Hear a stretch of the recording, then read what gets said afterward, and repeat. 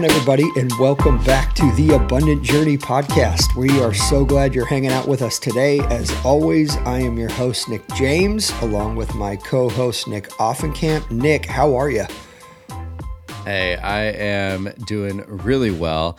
I'm always glad when we have a guest who's on from Texas, especially when it's somebody who's coming from right next to my birthplace. And so even though I haven't been back to my birthplace of Plano, Texas, I still have the birth certificate, which makes me a Texan at heart. I got that clear eyes, the full heart. Can't lose, That's baby. right. But you know him a whole lot better than I do. And so I won't steal your thunder, Nick. I will let you introduce our guest of honor, and I can't wait to dive into his story. Absolutely. I love it. Well, we got Jonah Hall hanging out with us today, and you did steal a little thunder just because he's coming to Texas, and I normally say where people are coming from, but here we are.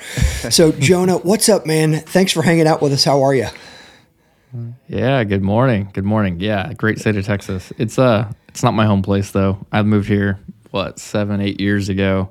I'll call it home now, but I'm still a Kansas City Chiefs fan. I'm from Missouri. I'm still kind of got some things that make me kind of want to go back home sometimes. Does that get you in trouble? I mean, living in Dallas and Actually, so that's great. Actually, it's pretty funny. So the Kansas City Chiefs used to be the Dallas Texans.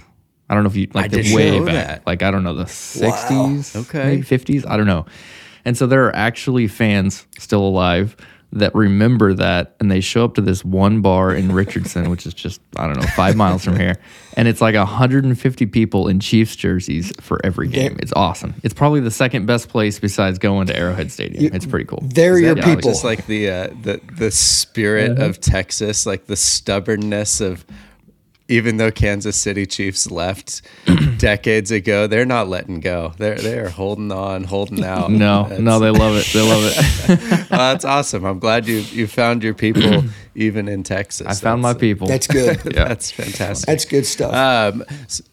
So Nick mentioned that you're in Texas. For our listeners, what are you doing in Texas? What's kind of the main thing that you're into down there professionally? And I know we're going to dive more and more into your story, but I'd love to just hear from your own perspective what kind of a day in the life or a week in the life of Jonah Hall looks like.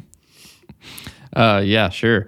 When I moved here, I just gotten married. Now I got 2 kids, so that's a big part of my life, obviously. Yeah. I got a 5 and a 7-year-old. They're pretty awesome. 7-year-old daughter, 5-year-old son. So anytime I'm not working, we're playing, we're having fun. The day in the life, if you will, is I started a company called SmartLock Self-Storage in 2020, and it blew up to the point that it was hard to keep up with. You're learning. You're drinking by fire hose every single day, and it's been great. I loved it. I wouldn't have it any other way, but. We've got 15, 16 employees over in Garland, and it definitely is more than a 9-to-5 job. When you're running that kind of a thing, you're pretty much always working. Yeah, it's sometimes hard to turn off, right? That's actually the bigger issue is figuring out how to turn off and how to truly disconnect from what you're working on, because it's fun. I'm passionate about it, so it gives me a lot of joy, but. I do have to figure out that balance and figure out how to turn it off sometimes too. Yeah, for sure. And I mean, you started it in 2020. You say that it's exploded. What does that look like in terms of? You mentioned the number of employees, but the number of either facilities you've got or size of those or what? Right. Yeah. Yeah. Okay. So starting back at the beginning, I was working for a family office here in Dallas, in Garland. Oil and gas family. They owned a bunch of real estate, but no self-storage. They had 0 self-storage experience. They really weren't real estate people at all. They were using 1031 exchanges to like-kind exchange from oil and gas real estate into retail. Just easy stuff that's readily available on the market, like Dollar Generals and Walgreens and single net tenant stuff. Things that's just like they're always there's always one on the market you can go buy if you needed it, right? Because the 1031 exchange, you've got a short period of time to get something identified and bought. So they owned dozens of them, and I ended up managing those assets for them. and then one went dark, and I converted to storage. So that was the story. Well, and I was going to ask, you're the first person who's brought up family offices, and that's a common thing in commercial banking. Okay. But for our listeners, tell them what that is. Ooh, I won't sit here and act like I can define a family office, because I think I know there is a definition, a certain number of liquidity and assets or something. I don't know. But in this case, at some point along the way, they started calling themselves a family office. They didn't actually call themselves a family office until after I got there. They were an oil and gas operator. They just happened to have a lot of real estate assets and a lot of wealth. And so they decided, everybody else you're talking to is calling themselves a family office. I think we are too. Yes, we are too. Nice. So in reality, they are. I mean, they would meet any definition of a family office as well. But a lot of times, a family office is usually literally a patriarch of some kind, some sort of family that started it. It may not be the family that runs the day-to-day stuff anymore, though. A lot of family offices end up bringing in really experienced people in either real estate or whatever asset classes they like to invest in, or businesses they like to invest in. And so there may be somebody completely unrelated to the family that's running the show on a day-to-day basis, but the goal is to preserve, sometimes grow, depending on where they're at in their stage of life, the assets of the family conservatively, and make sure they don't lose it all in some crazy thing. So usually there's somebody running the show that is deciding what they want to invest in, how long they want to be invested in, what their strategy is, and that kind of thing. And most of the family offices I talk to are interested in real estate if that's not their only thing. And so they may be in multifamily and retail, and they may be interested in self-storage, and I'm showing them what I'm doing or whatever. Mm-hmm. And I think it does change a little bit, though. I've also talked to family offices that all they do is invest in businesses, and they buy small businesses, and they find an operator for it, and they grow it, and they sell it, Mm-hmm. The difference between a family office and a lot of the other groups that I have raised money from is really just vision, I think. Family offices tend to be a lot more laid back, more focused on preservation of wealth, whereas some of the private equity groups or even individuals with a lot of money sometimes are really looking to quadruple some crazy number on their money, which higher risk, higher reward. So sometimes they'll take risks on entrepreneurs or ideas that are maybe considered higher risk than some real estate play.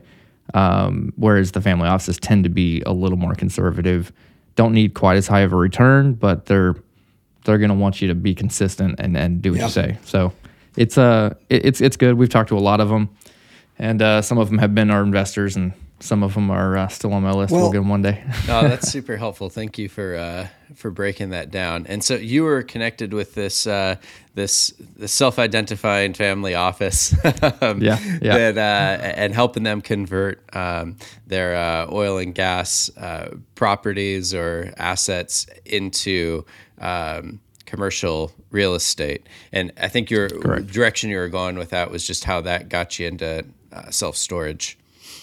Yeah, eventually it did. So they had an empty, what was a Dollar General, honestly. So I don't know if you're familiar with Dollar General. They're pretty much in every state in the country. So I'm sure everybody's seen one, even if they've never been in one. It's usually somewhere between 8,000 and 10,000 square foot box. And usually it's not even made that well. It's just a metal box with maybe a little front facade, some brick or something on the front. And, it's a dollar store, but with groceries and other things in it. Anyway, that business is great. They're a great credit-worthy tenant. And so they own several of them.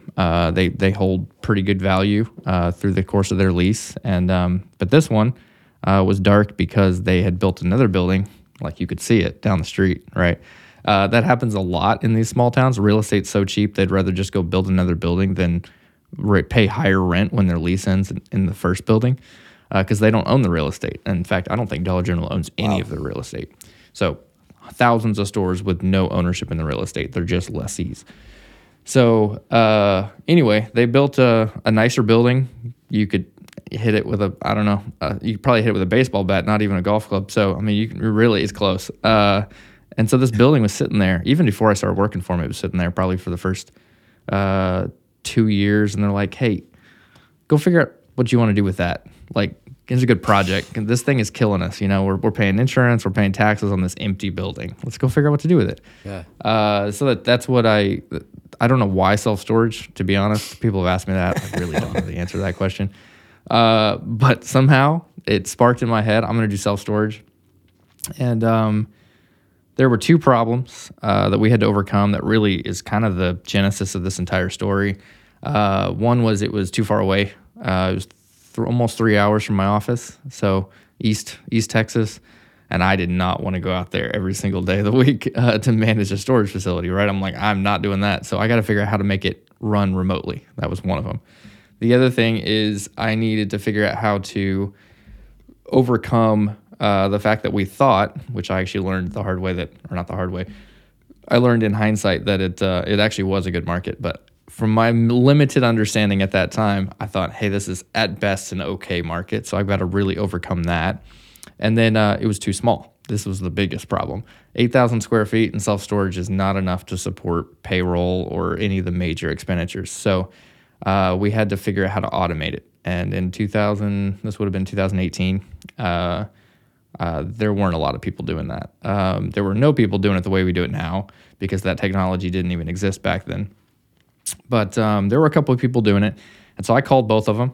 I don't know if either one of them remember that call. One of them I've kept up with a lot, and he's a good friend, so he knows. But I called both of them, probably got 20 minutes of their time, and one of them was like, hey, just come see what we do. Like, I'll show you whatever you want to see. And sure enough, he did. I'm very friendly, and really was kind of like a mentor, just kind of like, hey, I'll give you an hour of my time. We'll drive around, see my sites nearby. I'll show you the office, meet the team, ask whatever questions you want. So we literally just carbon copied his model at that time. And it worked. I mean, he had a good model. He had spent several years developing it. And it leased up quickly, 6 or 7 months. It was full. Not very many units. We're talking about 65 interior units, right? But 65 units, that's 10 a month, and it was full. And you're like, wow, okay, that was pretty simple. And I got to do everything on that first one. That was really how I learned to self-storage, was I got to be the designer, the GC, I was doing entitlements with the city. I was ordering all the parts and hiring all the subs and answered every phone call for the first year during lease up, all that kind of stuff. And so it was a good whirlwind of education for sure. Was that real quick? Was that pretty much brand new to you, that whole entitlements side, or did you have any experience there? Okay, no experience with any of that. Honestly, I didn't even deserve to be in real estate in the first place. It was like a God thing, just there's no way I was supposed to be in real estate. I have a degree in political science. Yeah. So I don't know what I was thinking in college. Actually, now that I look back, I'm like, I didn't want to be a politician, or at least not at that stage of my life. I didn't want to be a history teacher, which is what most of my peers were doing. And I didn't want to go to law school, which is what the rest of them were doing. I was like, why am I in this degree path? But I just really liked politics, policy more than politics. Sure. And so anyway, I tried my hand at some nonprofits and stuff right after school. But anyway, ended up in real estate, kind of by accident, or maybe, the guy up there. But it was fun.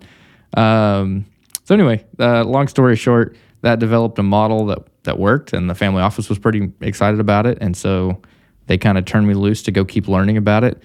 And it took a solid 18 months before I convinced them to do another one. They were pretty conservative investors when it came to real estate because that's not their thing. That wasn't their path in life. They were oil and gas people.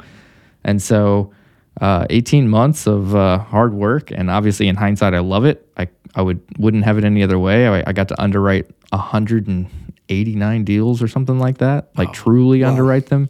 A bunch of them I got to visit the property, put them under contract. I mean, I was learning a lot.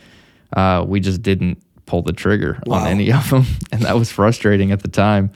But like I said, looking back, I probably would have made some mistakes if we pulled the trigger on some of those. So of those 189, I mean, how many did you want to pull the trigger on that, for whatever reason, ultimately? Probably 24 of them. Okay. I wanted to pull the trigger on.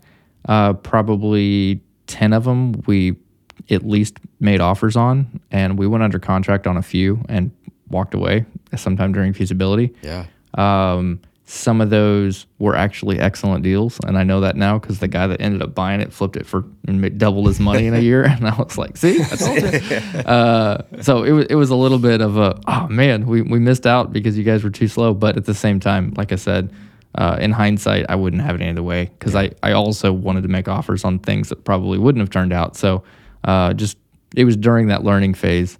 And, it all happened for a reason. So that was good. Anyway, I'll try to 2 more minutes, try to get through the rest of the catch you up to today. There were two they pulled the trigger on in 2020, spring, summer, something like that.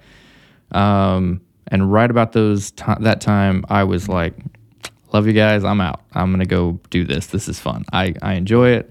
I had kind of proven to myself that I could raise a little bit of money. Because at one point during one of those deals, they said, hey, we'll carve off a little piece, and if you can raise the money, we'll let you sidecar in. And so I was like, okay, cool. So I went to a lot of my real estate buddies and said, hey, will you invest in this deal? I was really bad at pitching deals, but they knew me, and they're like, yeah, sure. And so I probably could have raised, I don't know, $500,000 or something, nothing crazy, but I was like, oh, I could do this. Yeah. Like, it doesn't take much, 1 or 2 deals, and this replaces my W-2 income, right? So I was ready to hit the road. And about that time, my former boss's son, David, my business partner now, he was like, hold on, like, why are you just starting over? You built a brand, you identified a logo, you've got all these models, like, let's just buy that. It's not worth anything today. We'll just kind of transfer that over, buy it from the family office, and we'll start our own company. So we did that instead. So we became partners in October of 2020. And that's when we kind of started the actual SmartLock journey. The technology had changed a lot. We were on iteration, 12 or something of the tech stack and what we do and how we do it a little bit different than everybody else. But overall, we were still an operational company. We didn't really know development, construction. I knew how to buy deals and acquire deals, but it was about acquiring deals and operating deals. That was it. We had to learn the rest still.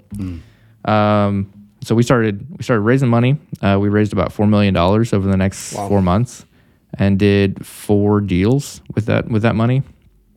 And started hiring because it started to be way more than we could do by ourselves. And I think there was a point there where we were hiring like 1 person a month for like 18 months straight or something. It was a whirlwind because I hadn't even been a people manager. Like, I'd never even been a manager at McDonald's. Like, that was not like that. I'd never managed people before. And all of a sudden I'm like, I'm their boss. I'm not just their manager. And so that was an interesting learning curve for sure. We hired some people that didn't work out, and that was completely our fault. We hired some people that didn't work out, and that was their fault, and a little bit of both. But that was probably more of a learning curve than anything in real estate, honestly. Just learning how to run a business and all the processes and procedures and people, and people are people. People have issues and people have things they need you to handle, and you're like, man, this feels like a major distraction from what I set out to do, but it's not. It's part of the process of building something that operates without you. And I think we just recently got to that where, the last maybe 6-8 months where I could not be there for a week or 2, and I know I'm coming back and everything's fine. That's a good feeling. I was going to say that's got to be a huge not relief. Possible. Yeah. Yeah. Yeah. So anyway, that's kind of it in a nutshell. But we got into self-storage in a big way. We really built out all the verticals: development, construction, accounting, capital raising. All that is in-house, and even architecture, because it was just it made a lot of sense for the markets and the types of product we were working on to control all that, especially from a timing perspective. I want to go back just a little bit. The properties you're talking about and underwriting those 189, and as you guys were growing, was it all conversions, or were you looking at existing facilities? Most of those were not conversions, actually, back then. This would have been 2019 mostly, maybe a little bit of 2020. At that time, there were still some deals out there pre-COVID. The deals kind of disappeared there for a while. I think they're coming back finally.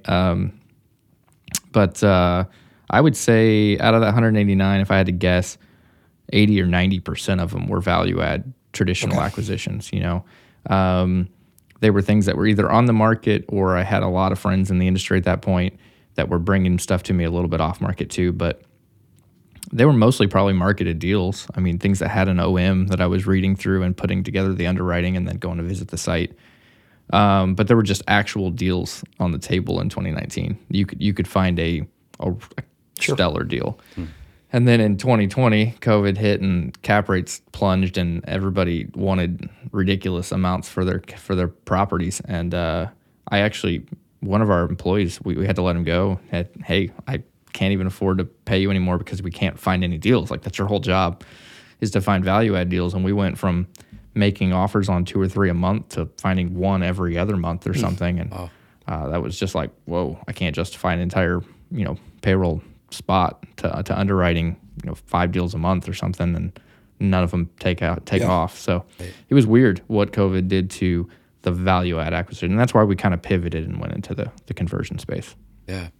Real quick, just on the acquisition side, I mean, it's helpful as you were just talking about SmartLock and realizing the 2 strengths that you had going into it, which was finding deals, acquiring properties, and then the operational side. And so the big gap to fill in the middle was just everything to go from acquisition to actually operating. So, we'll get into that piece, but talking about the deal acquisition, finding deals, having deal flow, I am sure that has changed, but were you mostly looking at stuff that was on the market, making relationships with brokers? Or are you approaching owners for off-market deals? What was your process for finding deals? And I suppose this is some looking to the past, but also thinking about our listeners, because that's one of the big questions for anybody who's trying to get started, right? Sure. It's like,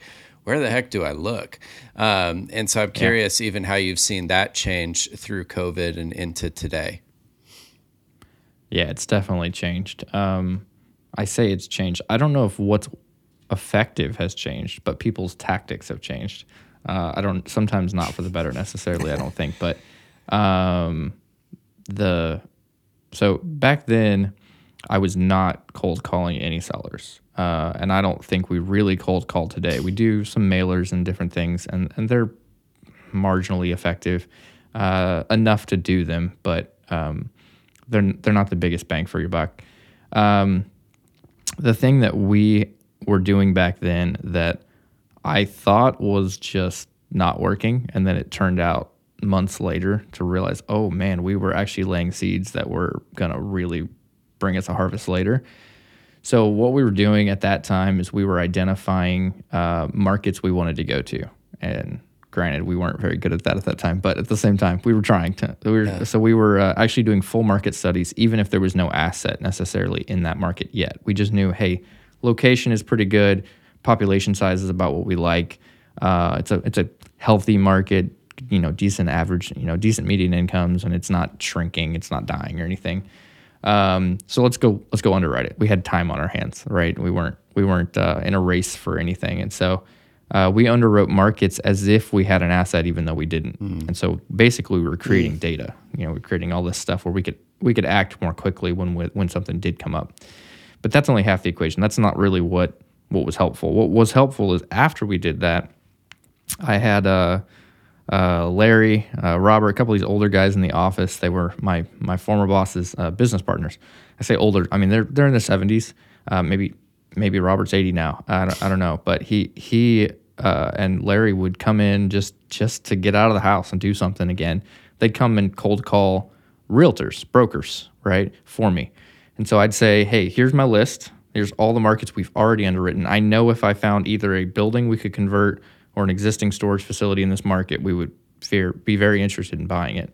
So call the realtor and say, hey, this is our buy box. This is what we're looking for in your little market, and lay those seeds. And so, I mean, very rarely did that phone call end up in anything we could buy, right? That wasn't the point. The point was to build a relationship with that little local realtor that knew that market. He lived there.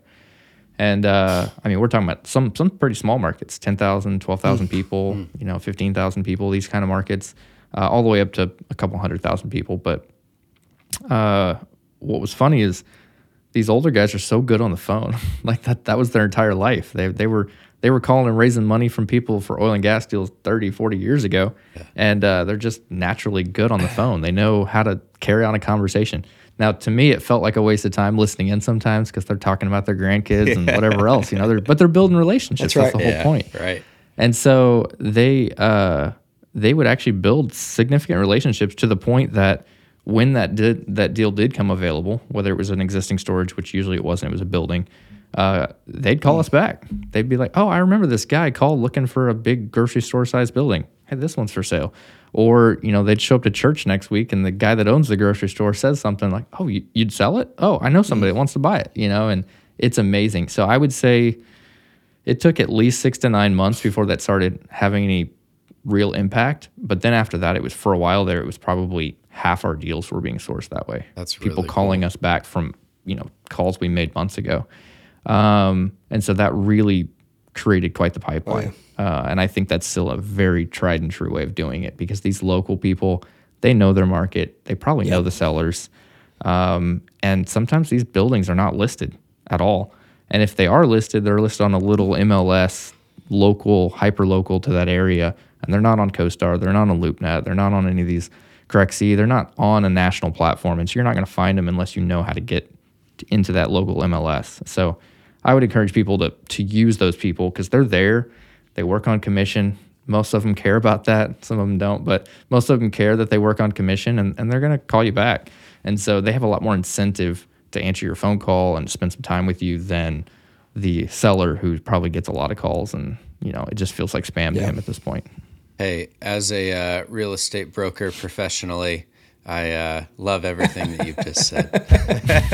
That's a good word. Definitely form those relationships with your those local brokers, and if you find good ones, they'll serve you well.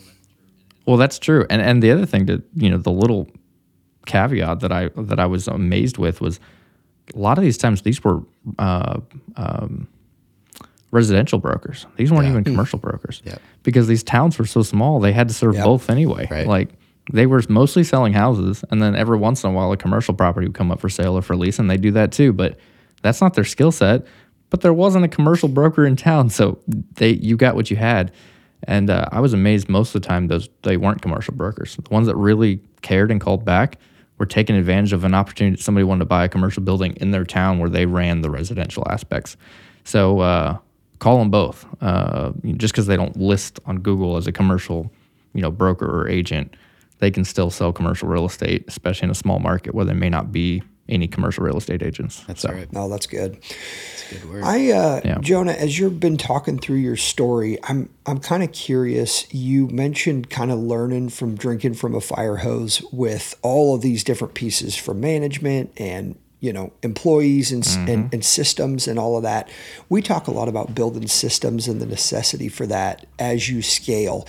Did you have a mentor or two during that time that was helping you? Was it a lot of books, or was it just simply, hey, we're going to stumble forward and just keep building this thing, or maybe all the above?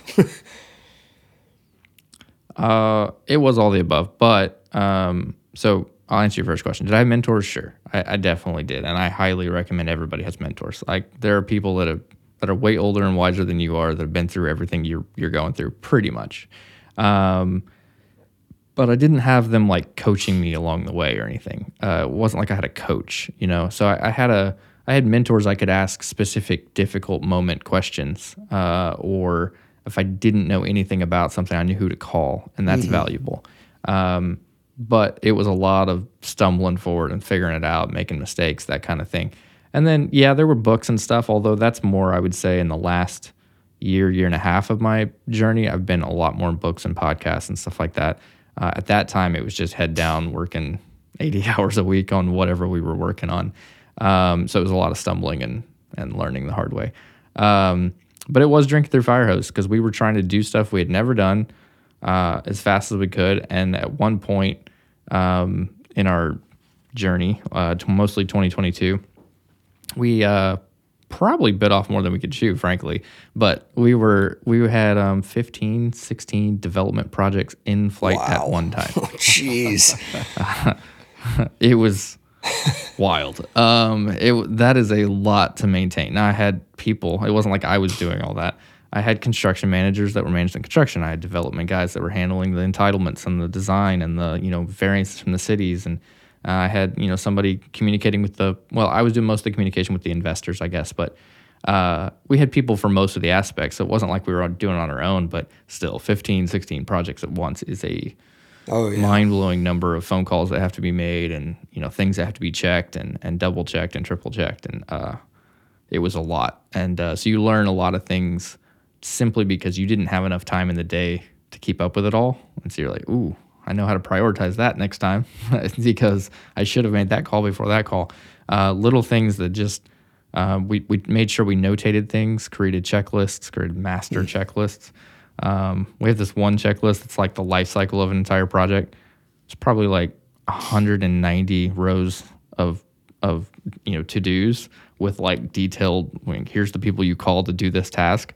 And that's just to get it to CO so that the operations team can take it over. And then there's a whole operations checklist too, So we tried to make checklists and tried to create documentation, but at the same time, not probably the way a corporate company would. I mean, I don't have any perfect policies and procedures in place yet. I mean, we have them. They're just they're in that folder over there somewhere. You'll find them, But we have them. They're documented, but we do probably need to go back and make them a little more accessible, especially to like a new employee or something. Still, what an amazing way to build systems out of just utter necessity, and then have those systems stress tested and iterated all very, very rapidly. I mean, that's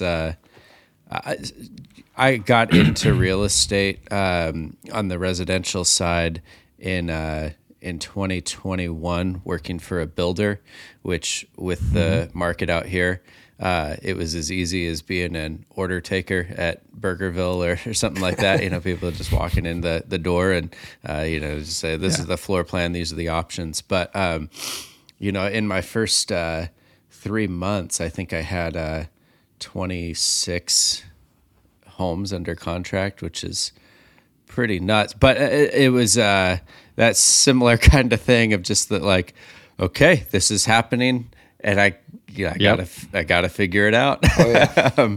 And no kidding. And being under contract is no joke on anything. You got deadlines, you got timelines, you got provisions of those contracts. You got to know what they mean and how they get triggered. And if you got 26 at once, that's a lot of moving parts to keep track of. A lot of balls to leave in the air. And you're going to drop one probably at one point when you get that many going at once. But yeah, I mean, so I think every entrepreneur dreams of having a similar sort of experience where you go out, you start your business, and in the first year you just see explosive growth, mind-blowing kind of growth. But I also know that for folks that have had that, it does present its own unforeseen challenges. Like the blessing can be a curse. And so I am curious, just like if you were to go back and do it again, like, do you think that 15, 16 development deals at once, like, would you do that again? Or would you recommend to others, like, you could probably slow your roll a little bit and save yourself some stress? What do you think? I like to bring it on. Yeah. But, so I'm probably a little different than most people. I wouldn't tell people to do what I did because I don't think many people are going to have the staying power. And I don't mean that in a rude way. I just mean, like, I think the biggest thing an entrepreneur needs is resilience. Yeah. And if you just take on too much, you can get to the point where you just can't go on anymore. And I had moments where I was like, whoa, what am I doing? But to answer your question, yeah, that does come along with a curse. Like, there are things you just do out of order, or you take on too much, and you create problems you didn't know could even be problems, right? Probably the most obvious example is if you get too many things going and you hire too many people too quickly, cash flow can become a problem, right? Sure. You got to figure out how to pay all these people and get to the finish line on some of these projects. And so we had a lot of learning curves on what it really took to run this business. We went from no payroll to, $1 million in payroll over the course of a year and a half. And that's a big difference, right? So now you got to figure out where that's coming from. And so in real estate, a lot of it comes from fees when you're a developer or whatever, and that's fine. You just got to know that fees are the type of income that is based on new deals and new work, and it's not consistent. It's not consistent enough to be relying on, and so. You need to know, hey, I need to figure out ways I can create consistent cash flow too. So that's like, for us, it would be the property management side. That's consistent cash flow, right? That's based on a monthly return that you're going to get based on the properties that you're managing. And so little things I learned a really hard way, right? For example, if you're a property management company and you don't have minimums and you're opening brand new facilities, you're bleeding cash for the first several months, right? As the operator, right? You're not them; they're bleeding cash too, but in a different way. The real estate assets bleeding cash too, but they accounted for it. I didn't. They had it in reserves, or the bank had it in reserves, whereas the property management company still has employees and still has all that hours of work, even though the property doesn't have any tenants in it yet. And so we were not charging minimums. And I think that's something that I learned the hard way, that it took us probably a solid 12 months longer to hit profitability than it needed to. That's a long time, right? And 12 months can kill some things. Thankfully, we were moving so fast that we made up for it in just pure volume. And so we had enough fees coming in to make up for the fact that certain parts of the business were not making money. So yes, would I do things different? Yeah, sure. I would do things in a different order. I would go create certain cash flow to create, the opportunity to hire that next person and not just hire them on pure faith, maybe. Well, I would to some degree, but I get it. But I'm a big fan of some of the guys that I hear that are talking about how you create a cash flow stream and then you don't look at that cash flow stream as more cash for you. You look at it as one more person you can hire. I like looking at it that way now. That's not how I was looking at it 2 years ago when we were making all those hires. And so if I had, we probably would have hired at better strategic times and maybe not quite so early on certain pieces and stuff like that. Not to mention hiring is its own, it's a lot. Hiring and training is difficult and time consuming.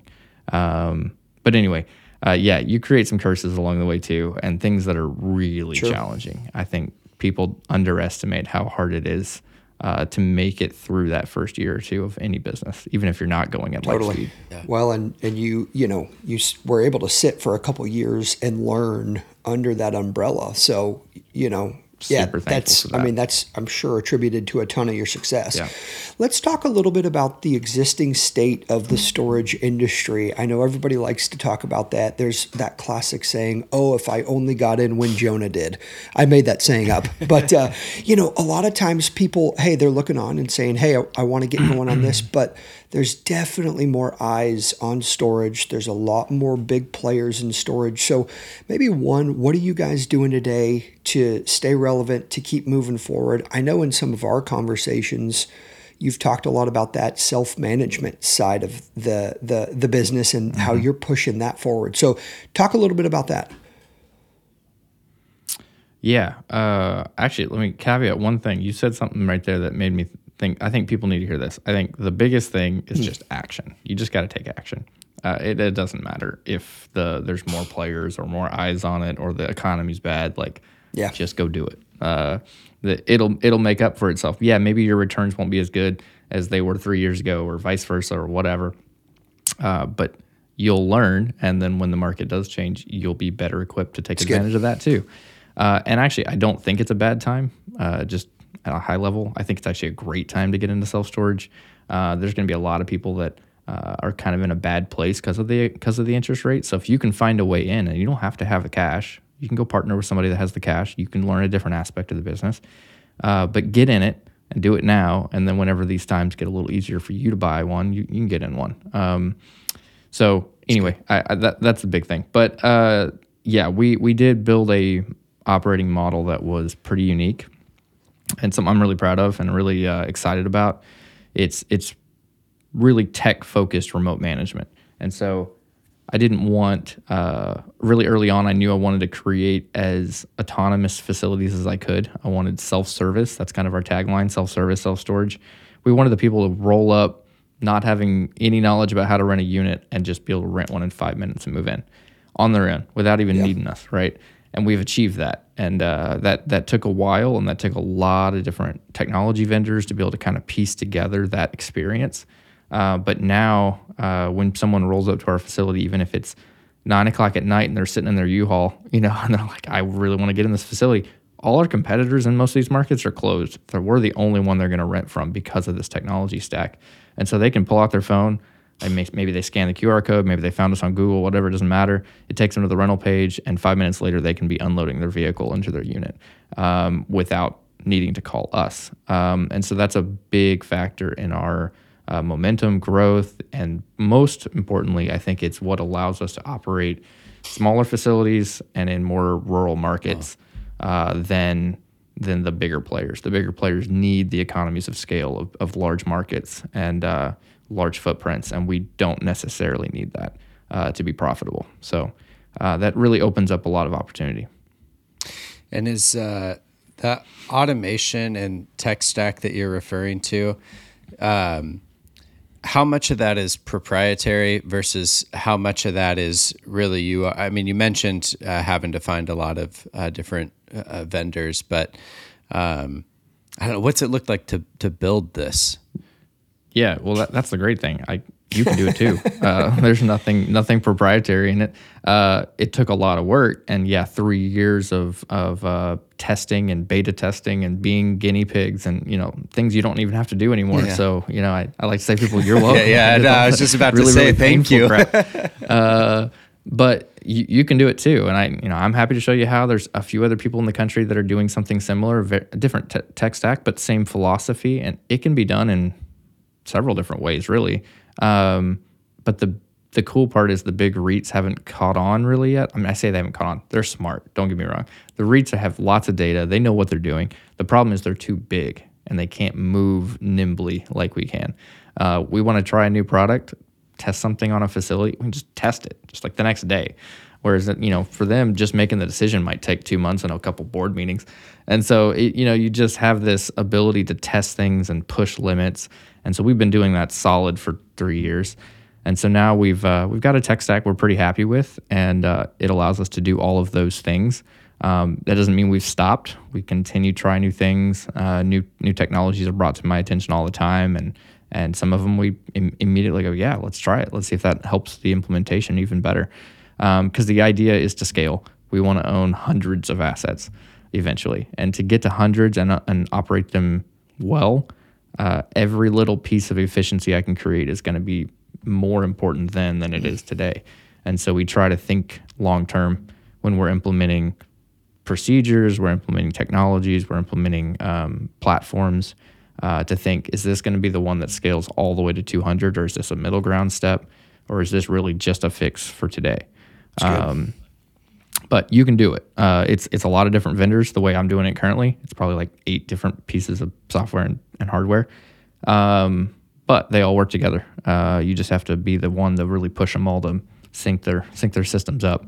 The only thing that was proprietary along the way was some of those companies didn't communicate well when we first wanted them to. And so my partner, David, was a software engineer, and he was able to kind of speak their language and get them to that point, even maybe earlier than they would have otherwise. And so maybe there were some things built along the way, but nothing today is truly proprietary. Everything is technically off the shelf, and it's actually very purposeful. I want to be able to sell it one day, and I want the guy that buys it to be able to operate it just like I do. Otherwise, it's going to lose value, right? If they can't operate it the way I do, then they're going to underwrite it differently.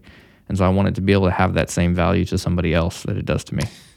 That raises another question for me. One, just all of that as far as building for efficiency and thinking future forward, that's all amazing. But you kind of started to suggest like exit strategy and vision. Mm-hmm. And so we've had a lot of different real estate investors, multifamily, self-storage. There's some people that are like, I'm in the real estate game to buy assets that I'm going to hold forever. And there's others that we've talked with that are like, nope, like I'm building stuff. I'm looking for value add so that I can 3 to 5 years, double, triple the value of something, and then I'm out. I'm curious what your approach is, and how you look at different assets, whether it's like this is a facility that I plan to keep forever, or this is one that has a shorter timeline. I have a plan, but I like optionality. I want all the plans to be good, and that therefore there's no bad scenario, right? And so obviously anything we are going to buy or build needs to underwrite as if we were going to just hold it. If it doesn't work in just a long-term cash flow situation, then you're probably making a mistake in the first place. Now I say that there are people that's their business, right? They're developers. They build to a certain cap rate and they sell at a certain lower cap rate, and they make their spread and they get out as fast as possible. And the faster they do it, the more money they make. And I get that. That's a business model. There's nothing wrong with that. That's just not what I'm interested in at all. Yeah. What I want to do, and what I'm pretty open about, is I want to build to hundreds of assets. I want to build until such time that, Extra Space or Public are knocking on the door and saying, hey, I want to buy your portfolio, and they're willing to overpay for it. Sure. Yeah. Come take it. And that's been happening a lot. Oh. And so I see that happening in the marketplace over the last few years. Massive transactions. I don't know if anybody in the audience is familiar with the self-storage massive transactions, but multiple, well over $1 billion in the last few years. And some as high as, the Life Storage merger obviously was well over 10 billion, which is crazy. But lots of transactions. And I know a lot of the people that were the people exiting in those scenarios. I've met them along the way, and they're friends of mine, and they're like, yeah, we got overpaid for. That's part of the beauty of building a large portfolio, that the only way you can scale at that pace is to buy us at a little bit over market, at a premium. And so we don't underwrite the premium in our pro formas, obviously. That would be stupid. But we know that that's real, and that has been real, and it probably will be real as the economy, does its cycles. Yeah. And so here in a few years, if we've built up a couple hundred locations and someone's knocking at the door, we'll sell. That's kind of the end goal. But I'm also happy to just sit there and wait until the right time is, we got 400 assets and cash flowing, and then someone makes an offer. So there's no set number I'm trying to get to or anything like that. It's just kind of when the time is right, and I'm not trying to time the market or anything like that. It's just like I'm building assets that can cash flow until the right time, to exit. You get to say, that's make goal. Me an offer I can't refuse. That's right. Yeah. And I know people that literally said, I'll never sell them. And then someone makes them an offer they can't refuse. Okay, never mind. I guess I will sell them. Yeah. I know a few people like that have sold in the last couple of years that were just, they really thought they would never sell. But people paid some really dumb money during COVID for things. And so they're like, I guess I'm a seller. And let's transition a little bit here, Jonah, in the sense of that, we share common faith. We share a lot of things we're passionate about. We all got young kids here as we're talking today. So let's go a step further. You are passionate about this industry. You're passionate about the asset. You're passionate about making money. But what's the why? What's the bigger thing for you here? Oh man, for me, it's funny because that's actually really coming into clarity over the last few months, more than ever. And so I can answer this a lot differently now than I could have a year ago. A year ago, my answer, and I think a lot of people are here, so I'll start there. I think a lot of people don't really know the why fully, and it takes a while, especially if you're my age. If you're 30, I'm 31. If you're like under 40. You might not really know the why other than, I'm doing it for my family. I'm doing it. Okay. Yeah, that's all true. I'm not saying any of that's not true, but it starts to really hit you differently as you start to see where you can go. So, I think my answer would have probably just been, I just want to love what I do. I want to enjoy it. I want to do it with people I like. And that's still true. And that's still at the top of the list, right? But for me now, it's like I want to have an impact on generations in my family. I want them to be more free, not just financially, but with their time. I want to create opportunities that through my businesses and through what we go do for others to learn and be free too. I love teaching. I love teaching what I'm learning. It's fun. I know at some point I have to charge for it because you just run out of time in the day and you can't just give yourself away for free all the time. But right now I've just been giving away for free. People ask me for help, and I'm happy to help, and I enjoy it a lot. So anyway, I started to realize that what I'm building has the potential to create generational impact, like in a way that no one in my family has ever really thought about, and that's exciting. Yeah. Like you go back a couple generations, and people were just like trying to graduate from college, and that was like this major achievement, and now it's like graduating from college. Yeah, that's a no-brainer. Do that. That's fine. But let's go build something really big that can actually impact generations. Not that education can't. Education can, and you should always learn. You don't have to go to college to learn, by the way. You can learn without going to college too.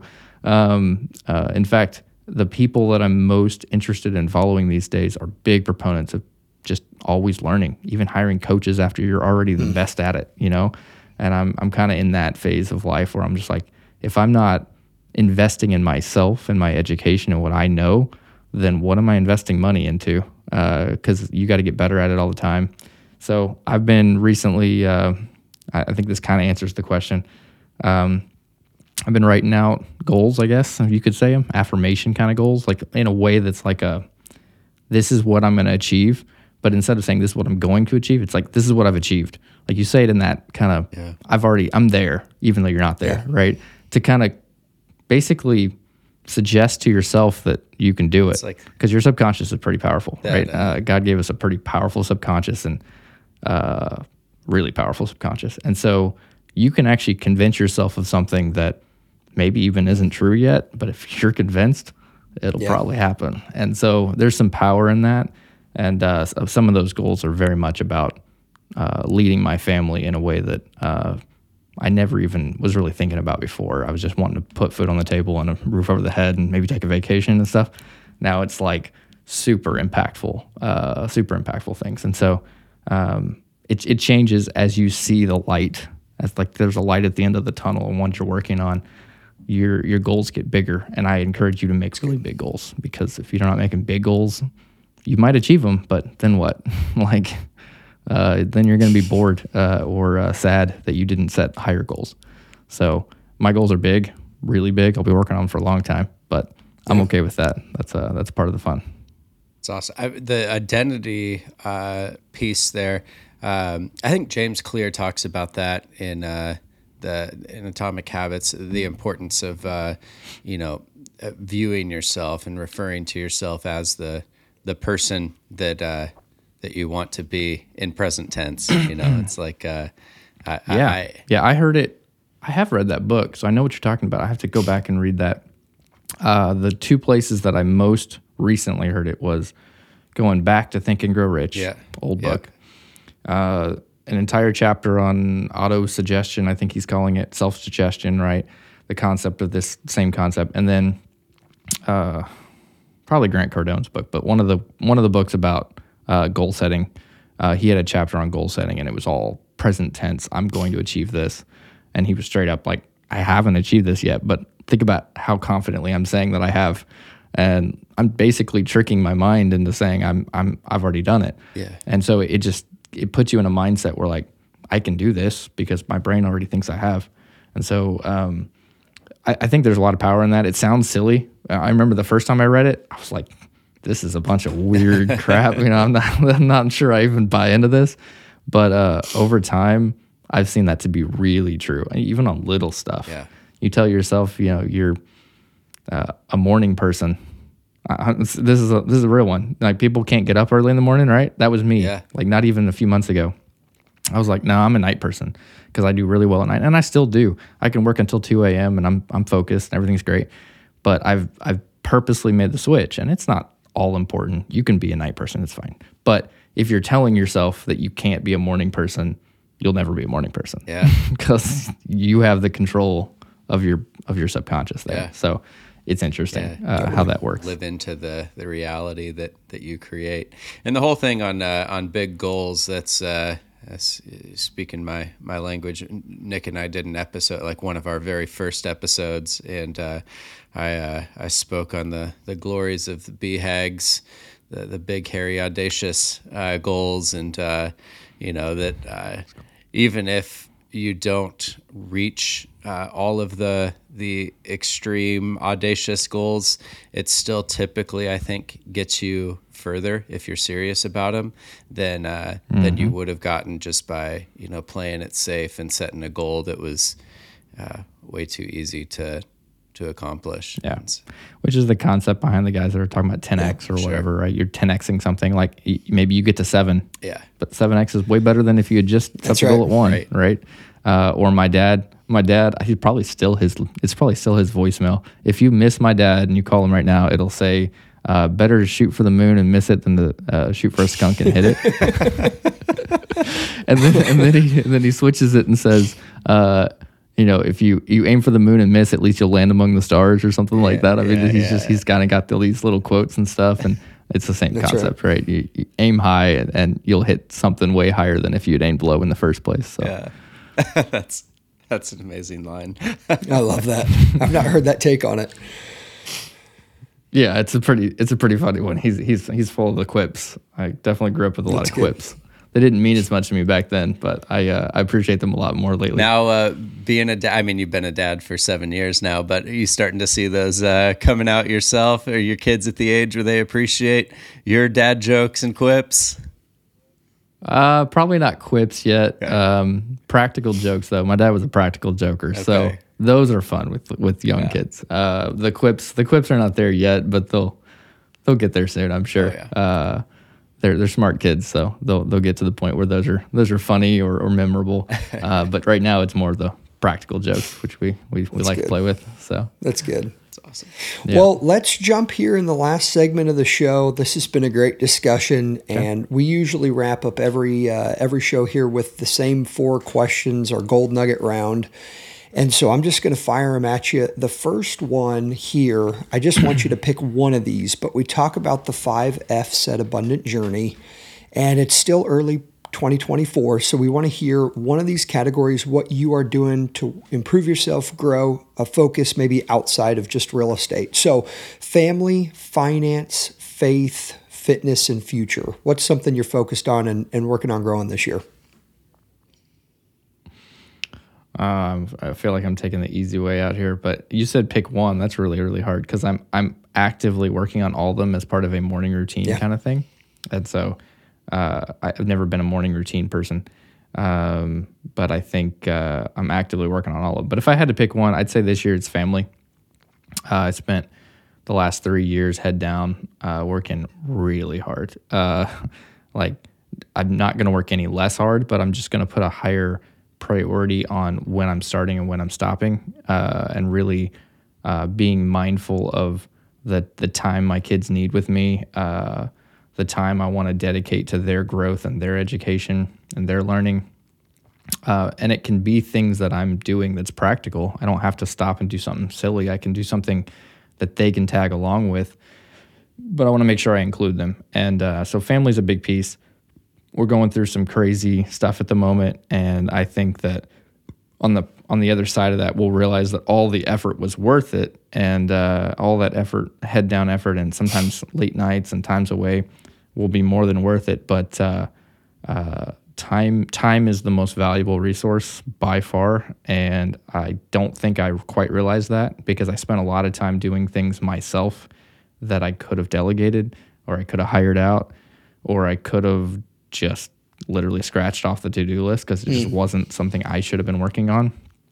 And so I'm really focused on time, which in this case, it's for the family. I want to create more time with the family. And I'm not talking about hours and hours. It's more about quality time, right? It's not about taking 3 days off a week or something that I don't think I could even do that. I'm too much of a workaholic to do that. But I want the time that I spend with them to be very focused. And that's, to me, that's all about figuring out how to maintain my time. And I think it's somebody, I don't know who it was that I was listening to the other day talking about kind of a 20-80 rule, like go find the things that you personally, especially as an entrepreneur or leader of the group, need to be spending your time on, and it's only in the top 20% of those things. That everything else you need to delegate or just throw in the trash because you should not be working on it. And one thing that comes out of that is your time is more efficient. You're happier which is going to bleed into how you hang out with your family. So I picked family, but really it's kind of all of them as part of a morning routine because I'm really trying to watch my time, and time gives you time for everything else, finance, faith, and all that stuff, fitness. So no, that's huge. Yeah. And I think, man, we could do an entire episode just on what you're talking about there, you know, the to-dos and delegating. No, so, man, that's a good word. Next one here, what's a quote from a book or mentor that stuck with you along your journey? I think you prepped me on this one because I was thinking about this yesterday. I was like, oh, what? I have so many quotes. And I was like, where am I going to go with this? Lately, the quote that has been most impactful, and it's really two quotes in one because one came directly from the guy. So Pastor Craig Rochelle has a leadership podcast. I don't know if you listen to his leadership podcast, and it's one of the best podcasts I've ever heard. It's just good. It's really good. Every time it's incredible. But he has one about momentum. Actually, it's a two-parter. And in that podcast, he says, you can make excuses or you can make progress, but you can't make both. And I think I've made a lot of excuses in the last few years, and I'm realizing that some of those were excuses that I didn't feel like were excuses. You know, you kind of convince yourself that this is legitimate, you know? But at the end of the day, like, while you're complaining or thinking, you know, maybe you don't even have to be complaining out loud. You're just complaining to yourself internally. You're not making progress because you cannot do both at the same time. And so I think that's a big one. And the second part of it is I was looking for the mug. I made posters and mugs and everything around my office. It just says nobody cares, work harder. So that it's the same idea, right? No excuses. We don't care about your excuses. Just work harder, get it done.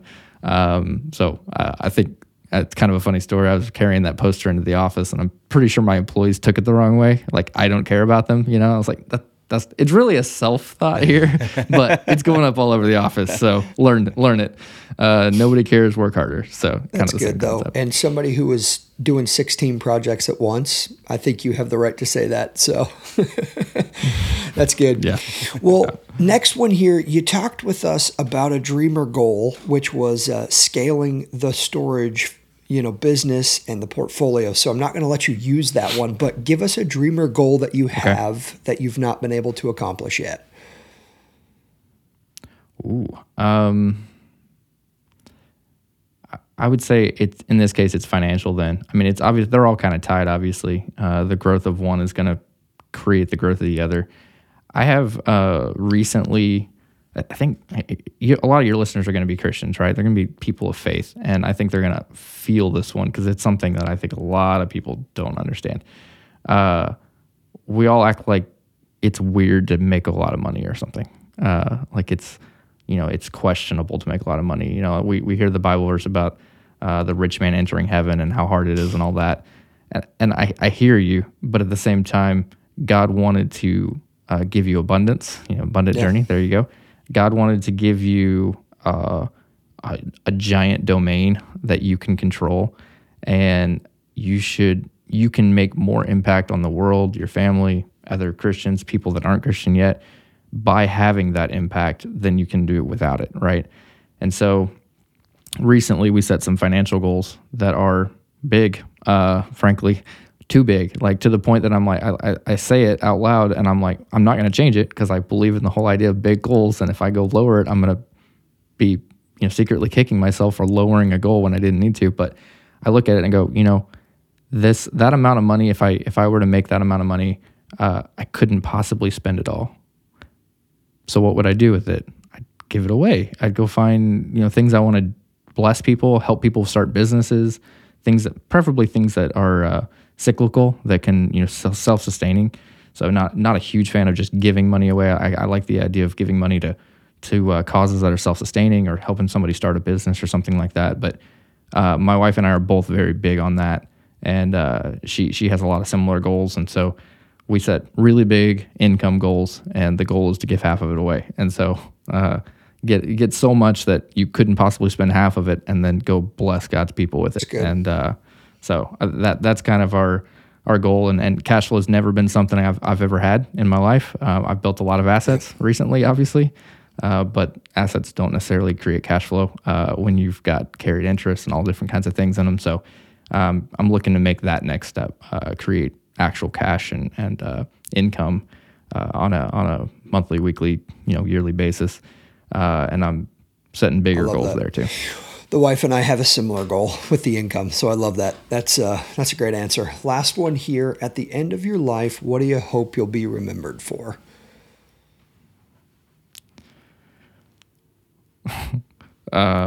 I thought of a joke. I probably won't go there.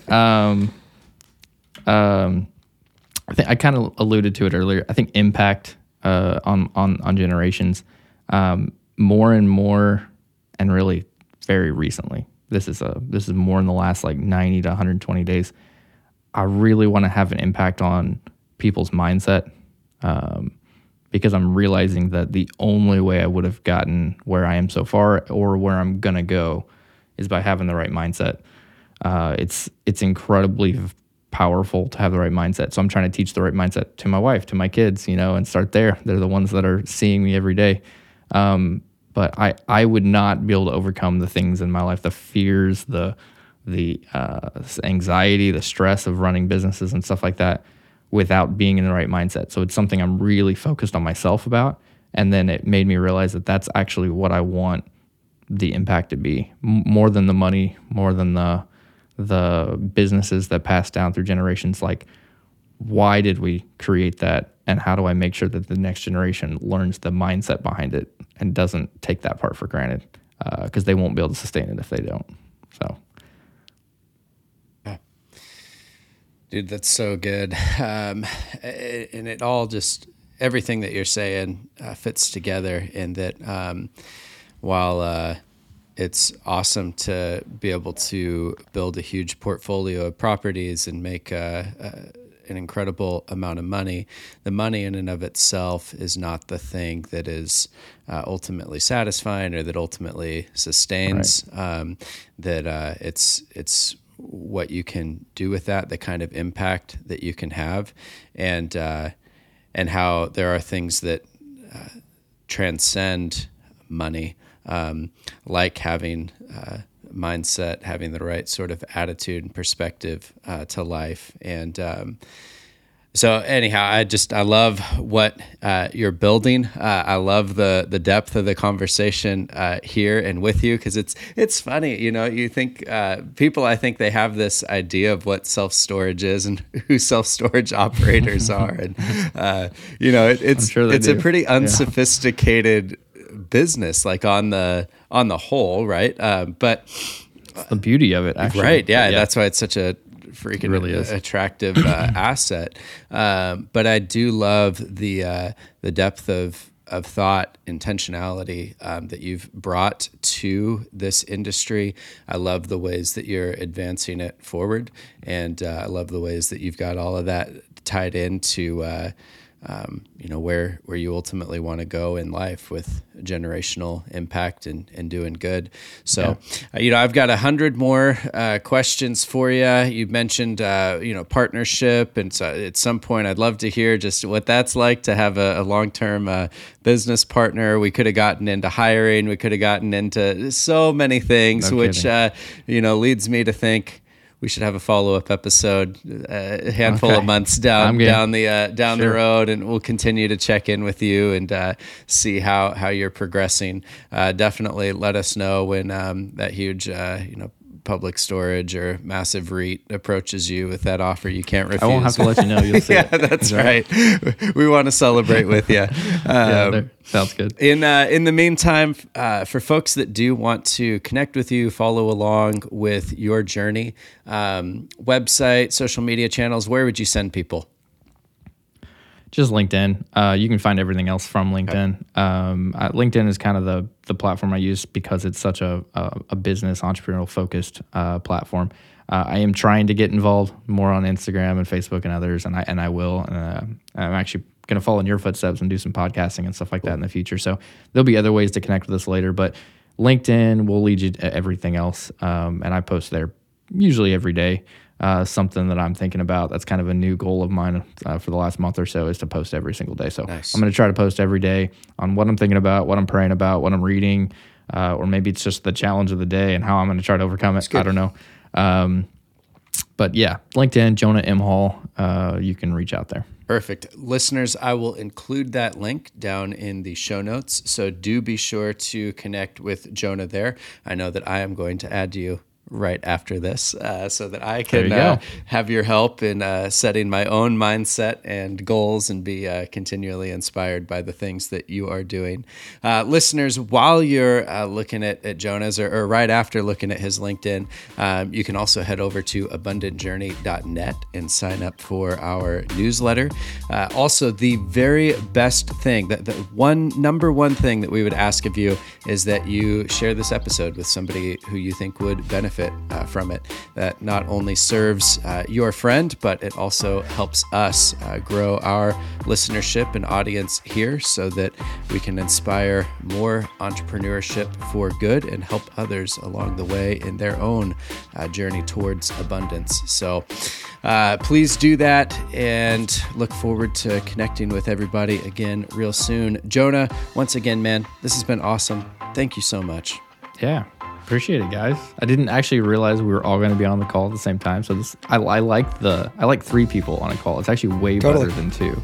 I don't know if you know that, but I've been on some other podcasts, and it's harder to keep everything going. That third person is kind of filling in the gaps or knowing where to take it next. That's fun. I like 3 people on the call. It's cool. Right you got Nick and Nick here coming at you. So glad that you jump on, man. Well, good. Well, listeners, again, thanks for hopping on with us. We will be back next week with another episode. Until then, keep working hard.